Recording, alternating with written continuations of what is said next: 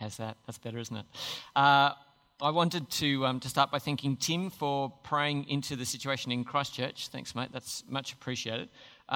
We must acknowledge the incredible privilege it is to meet in sanctuary like this, a safe place, and to hear God's word.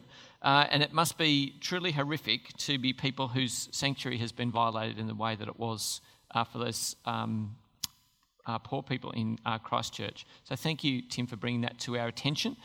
We want to use the incredible freedom that we have tonight and this quietness to be able to turn our attention to God. So I'm going to pray that he would help us tonight.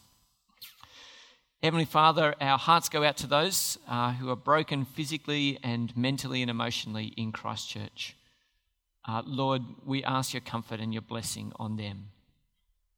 Father, for us here so far away and feeling so safe and secure tonight, we ask, Father, that we might use this great privilege tonight. Father, by your Holy Spirit, would you open our hearts and our ears so that we might hear, and that because your word challenges us and your Spirit remakes us, we might be different because of what we hear. But we ask these things in Jesus' name. Amen. All right, well, I would love you to have that passage open. So we're continuing our series in Luke chapter 6, and we're going to look at this incredible passage, which is, for all intents and purposes, Luke's Sermon on the Mount. You know, Matthew 5. Here we are in Luke 6, which is Luke's account of Jesus' special teaching in this way. And as we do tonight, I've got something I really want you to take home. That the future needs to shape the present. The future needs to shape our present. And I'll tell you what I mean by that as we go through. And there's one particular illustration I'd love you to hang on to tonight. Now, just like to say, as a group, we are pretty bad at thinking about the future. Do you guys know that there's an election next week? Right. And we're all carefully organised. We're going to weigh our votes and cast them with great care, aren't we?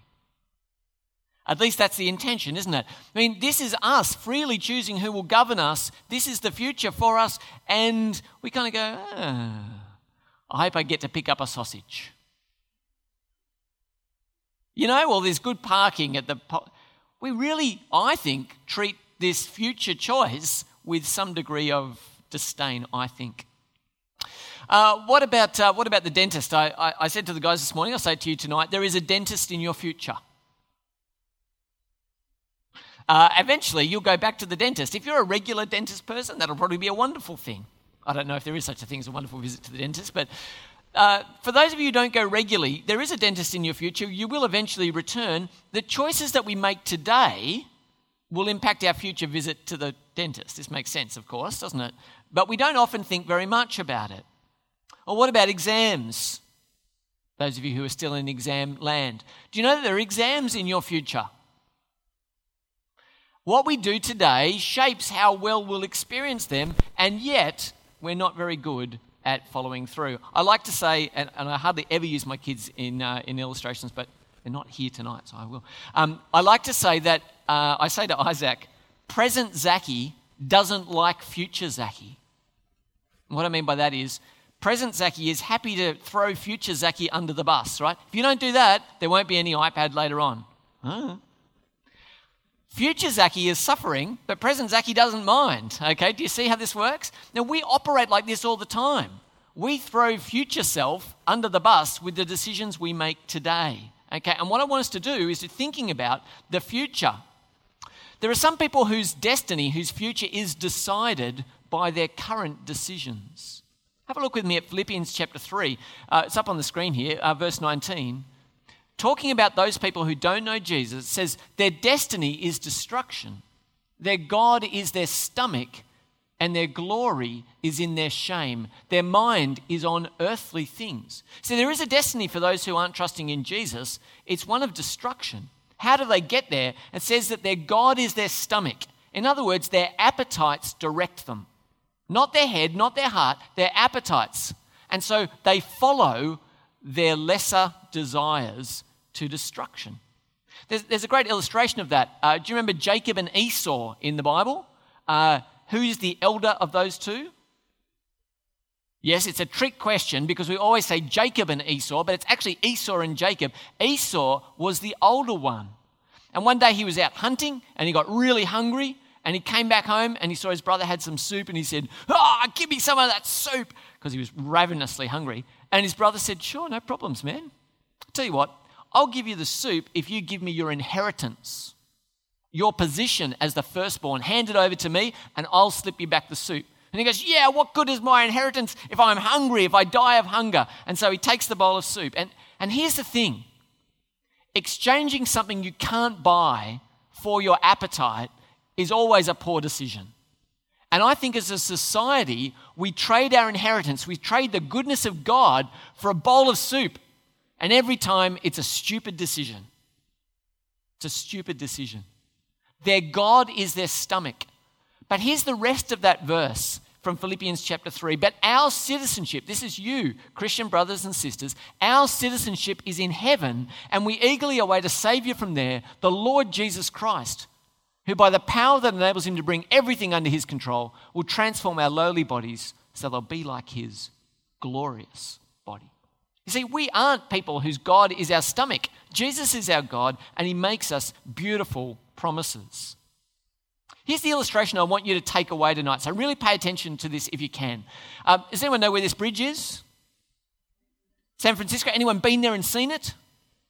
Apparently it's pretty impressive, right? It's an amazing bridge. Now I want to use this bridge as a metaphor for us, okay? I want to suggest that the present is this side over here, and that on the other side over there is the future, far away from us, okay? And what connects the future to the present is the person of God. We're going to say that God is the bridge. He is eternal and immutable and all-powerful and all-knowing. He connects the future to the present. So the future exists out there somewhere, and God connects it to the present for us. And so what we want to know is that God is sovereign. That means he's the king. He's in charge. He rules the future and the present. He takes us unerringly into the future because he is there now, even as we are here in the present. So God is sovereign. Secondly, what happens is sin obscures. Sin obscures. It takes away the other side. We can't see the future, and we start to doubt the sovereignty of God. Sin comes in and clouds our vision. And so all we see, all we rely on is the present, right here on our side. But I want you to know that this situation is not permanent. Okay? Does the other side of the harbour disappear in a fog? Just in case we're wondering here, just checking in with you guys, it doesn't. Okay? It's always there. But sometimes you can't see it. Are you with me? And so sin obscures our view, but it is not permanent. It won't always be like that. And so what Jesus does is Jesus crosses the bridge back to us, okay? Jesus walks into the present and he brings something of the other side to us. He brings healing. He brings chasing out of demons. He brings the teaching of the kingdom of God. Jesus drags the future into the present when he comes, okay?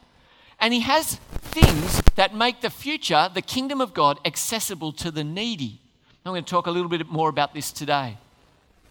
And the awesome thing that you need to know is that the kingdom will be brought in full on the final day. On the final day, the kingdom of God will be clearly seen by all. The sovereignty of God, the future of God will come and be ours. So have you got the illustration? There's the future. It's always there. Sometimes we can't see it, but it is rock solid. And if we don't understand that, we won't get what Jesus is saying here. I want you to remember that Jesus says that he has come for a particular group of people. He didn't come for the people who think they're good enough for God. In fact, he said, it is not the healthy who need a doctor, but the sick. He says, I didn't come to call the righteous, I came to call sinners to repentance. Jesus has a word about the future for those who have a need, and they will be the sick and the sinful. It therefore follows that being blessed, and we're going to see blessed in this passage here, blessed isn't being happy. Okay, so we might say, I'm really blessed today because I found a car park at Narellan easily, right? Okay, none of you go to Narellan. All right, that's good. The line in the post office at Narellan was short. Surely I'm blessed, right? Okay, now you're starting to resonate with me. All right, okay. We use this turn of phrase blessed really flippantly, and it kind of means everything's going my way, okay? And that is not what it means in the Bible, okay? What it means in the Bible, blessed, it's a state of being where knowing God's love today is shaped because of his promises for tomorrow. So I know today that I am blessed, not because of all the things I see around me today, not because of car parks. I might be having a terrible day. It's possible to be having a terrible day and be blessed because the future promises of God are mine today. Being blessed is not about looking around and going, do I feel happy? We don't look to our stomach. We look to the Word of God and say, what is true about the future for me? Are you with me? So we look to a different place and it informs our today. Well, let's look at the passage. Come with me to Luke chapter 6, and we're going to see Jesus up on a mountainside making some decisions. Have a look with me at verse 12 and following. One of these days, Jesus went out to a mountainside to pray, and he spent the night praying to God. When morning came, he called his disciples to him, and he chose 12 of them, whom he designated apostles. Simon, whom he called Peter, his brother Andrew, James, John, Philip, Bartholomew, Matthew, Thomas, James, son of Alphaeus, Simon, who was called the Zealot, Judas, son of James, and Judas Iscariot, who became a traitor. Now, there'll be a quiz at the end. No, that's a joke. He went down with them and stood on a level place. A large crowd of his disciples was there, and a great number of people from all over Judea, that's the south, from Jerusalem, also south, from the coastal region around Tyre and Sidon to the west and the north. And they had come who had heard him and to be healed of their diseases. Those troubled by impure spirits were cured, and the people all tried to touch him because power was coming out from him and healing them all. Now, this is a really famous situation, and I want you to see that Jesus is making key decisions. What's he doing? He's choosing his disciples from the massive crowd who are there. And I want to suggest to you that if anyone could have just shot from the hip and picked some guys, like have you and you and you and you and you, it probably would have been that Jesus could have made some good decisions on the fly. Yep.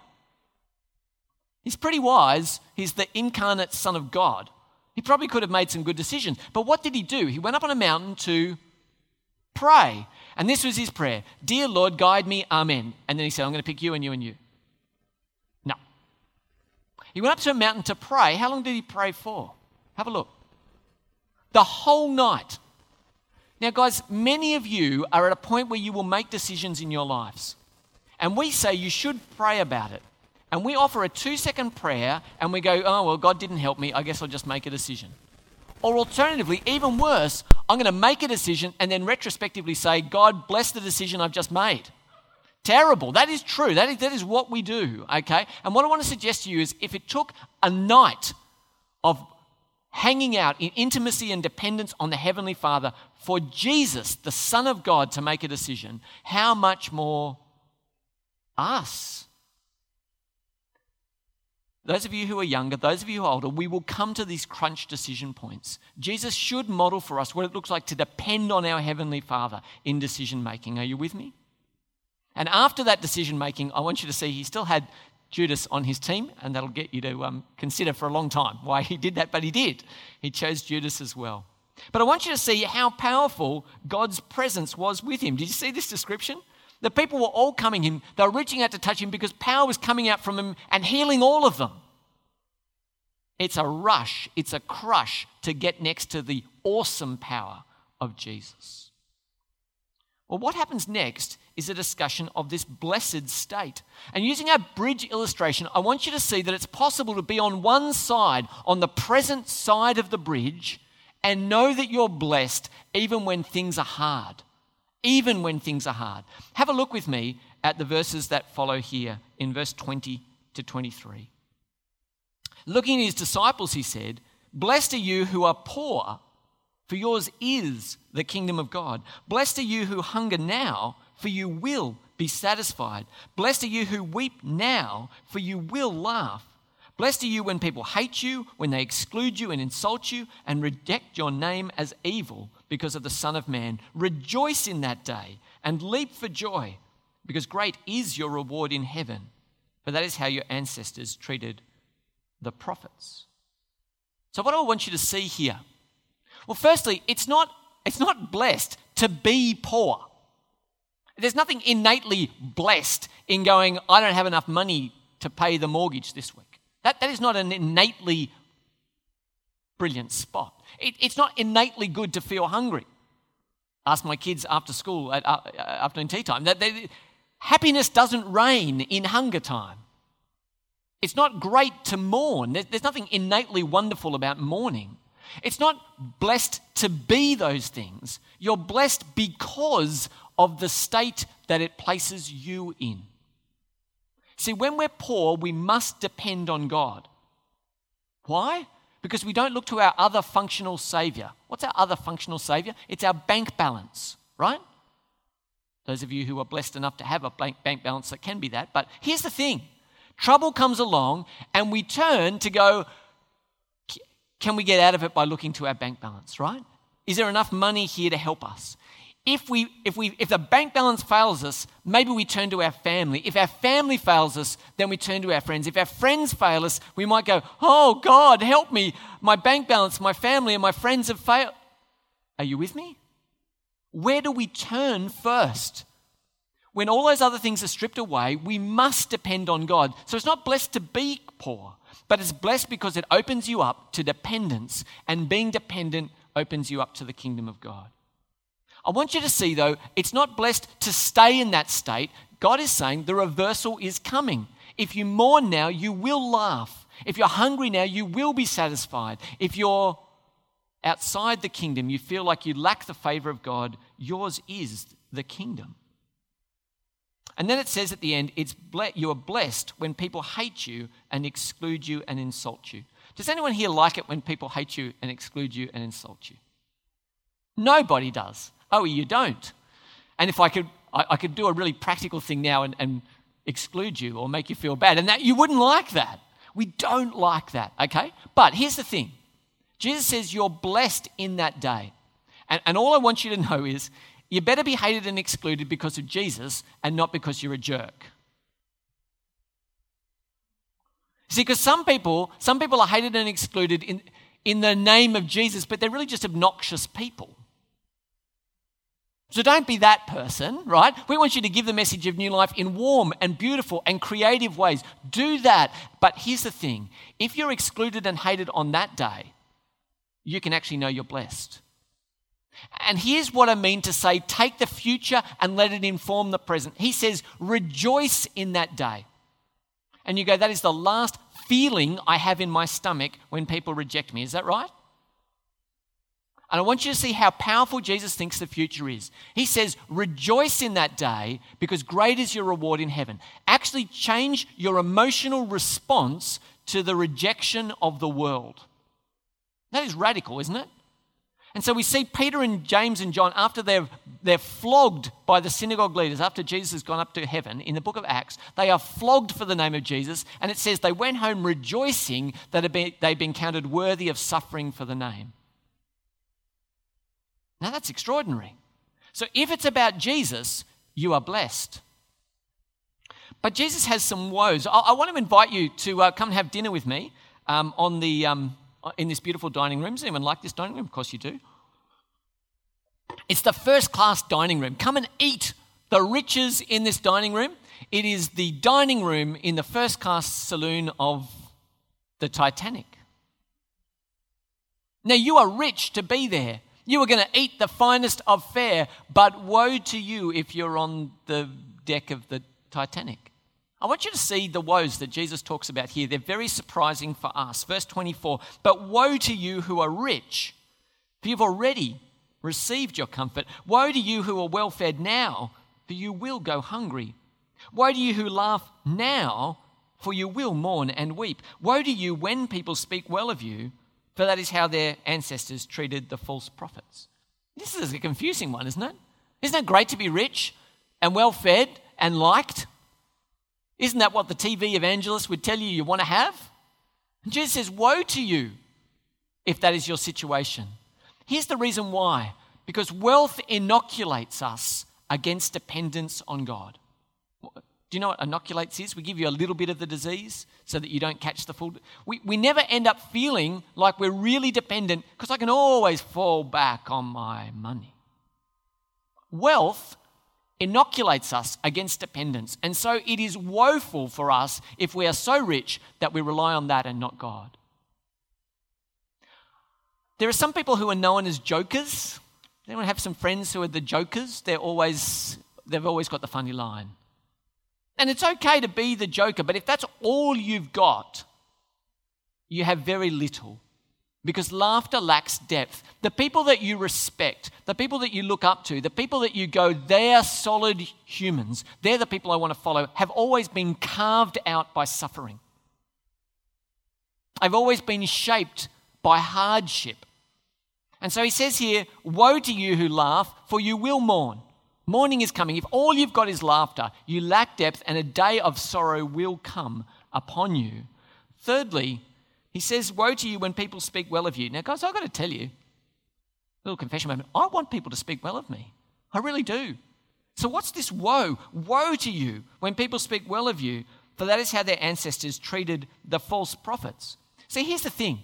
If all you've got is the praise of other people, then you've got a very good dinner party on the deck of the Titanic. They're all going to go down with you into the icy cold water. Here's the thing. What we need is praise from God because that will last. Praise from God will last. It's not wrong to be well liked, but if that's all you've got and it's at the exclusion of the approval of God, then woe to us. Woe to us. Jesus is now going to tell us some more things about what it looks like to live in a world where people don't approve of us. And he's going to talk about enemies, and this is the border between North and South Korea, two nations that are still at war. I don't know if you knew that. They haven't officially declared an end to that war. Let's have a look at what Jesus says about enemies here in verses 27 and following.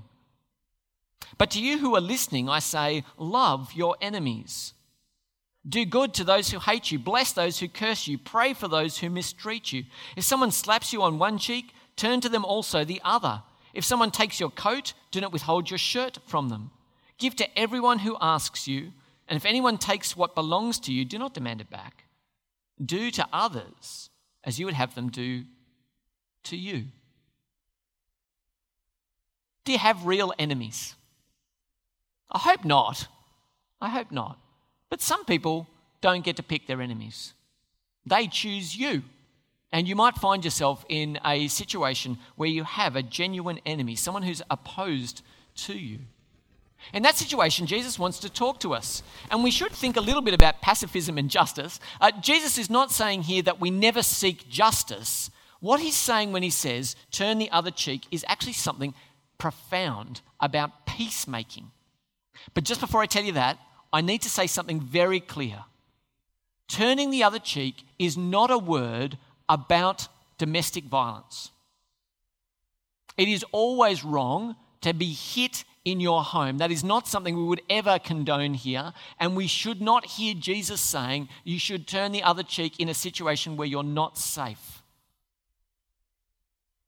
That is not what Jesus is talking about here. What he is talking about, though, is if someone slaps me in the cheek, what is my first response? Someone slaps me in the cheek. Well, absolutely slap them back, but here's the thing. I don't tend to think that most people will slap them back. Oh, there you go. Are we even now? Tra-la-la, how nice. If someone slaps me in the cheek, I'm probably not forming an open hand. I'm probably forming a closed hand. So you slap me, and I'm going to do something which I'm sure I'll regret. I'm not very good at any of this. I'm going to be in trouble, right? But my first response will be to do that rather than this. I won't just slap back. And if I do this back, they go, oh, fine, thank you so much. Looks like we're all done here. Then it just spirals out of control. Here's what Jesus is saying. He's not saying that it's brilliant to be slapped in the face. What he's saying is you must be the people who de-escalate. You must be the peacemakers who don't take the offense and elevate it back the other direction. Turn to them the other cheek. Because there's always going to be two slaps in the exchange. Are you with me? I slap you, or so you slap me, I punch you back. That's two, right? But here's the thing. What if there was two slaps and what happened was slap, and then you said there's always going to be two slaps in this equation. What if I don't offer it back, but I receive it twice? What happens then? Two slaps have happened. Does it escalate? We put an end to it, do you see? And so Jesus here is saying you'll be peacemakers if you take the incredibly bold decision to not retaliate when slapped. And then we see this incredible thing here, that the golden rule where where Jesus says, do to others as you would have them do to you. Can you imagine what the world would look like if we actually lived that way? It'd be it'd be heaven, wouldn't it? It'd be magnificent. Now, tonight we're hearing about living differently on our side of the bridge. And I want to tell you a guy who is living differently. Now, I don't know if you've seen this photo before. It's an extraordinary photo. Here's a picture of a shipyard, and it's a bunch of men who are workers in the shipyard. It's after their shift, and someone is going by. You will know who is going by virtue of the kind of salute that they're offering. Can you see that? Now, there is one person in this crowd who is not joining in with the crowd. You should see this man. If we have a look in and we zoom in a little bit closer, his name is August Landmesser. Can you see what he's doing? Well, literally everyone is offering a salute. He alone is standing there doing this. And I think that's extraordinary bravery. And the reason he is not joining in is because his wife was a Jew. And they'd forbid him from marrying her, and they would eventually send her to the concentration camp. But while everyone was going in a particular direction, here was one man who said, I will not stand with you and condone this evil. Brothers and sisters, God is calling us to live differently in this world. And I want you to see what that looks like. It's incredibly costly and difficult. Have a look with me at verses 32 and following. If you love those who love you, what credit is that to you? Even sinners love those who love them. And if you do good to those who are good to you, what credit is that to you? Even sinners do that. And if you lend to those from whom you expect repayment, what credit is that to you? Even sinners lend to sinners, expecting to get repaid in full. But love your enemies, do good to them, lend to them without expecting to get anything back. Then your reward will be great. And you'll be called children of the Most High, because he is kind to the ungrateful and the wicked. Be merciful, just as your Father is merciful. Guys, this could not be more radical. I want you to see here, Jesus says there is no credit for being decent. Are you with me? Hey, I love my friends and my family. I'm a good Christian. And Jesus says you're exactly like the pagans. There is no advantage to that.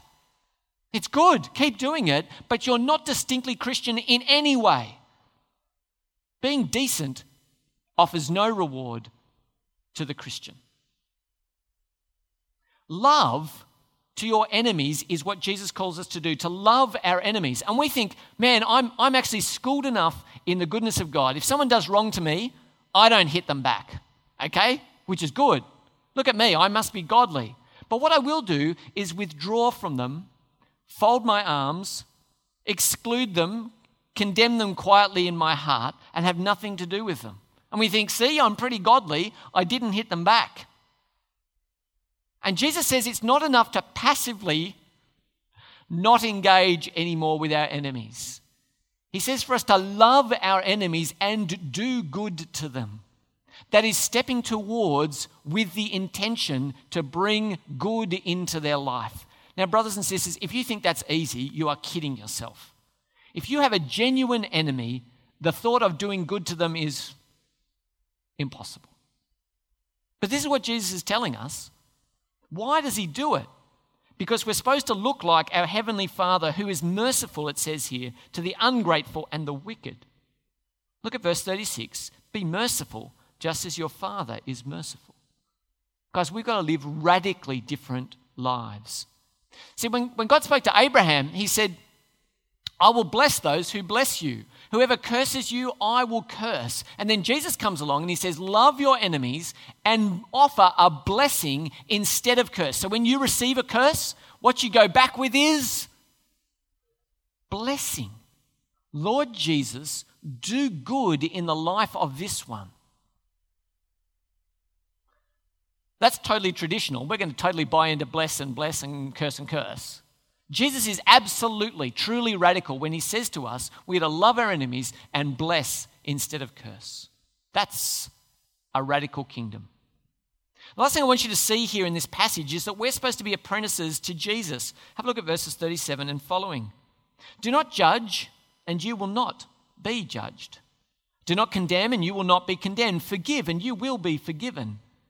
Give, and it will be given to you. A good measure, pressed down, shaken together, and running over will be poured into your lap. For with the measure you use, it will be measured to you. He also told this parable. Can the blind lead the blind? Will they not both fall into a pit? The student is not above the teacher, but everyone who's fully trained will be like their teacher.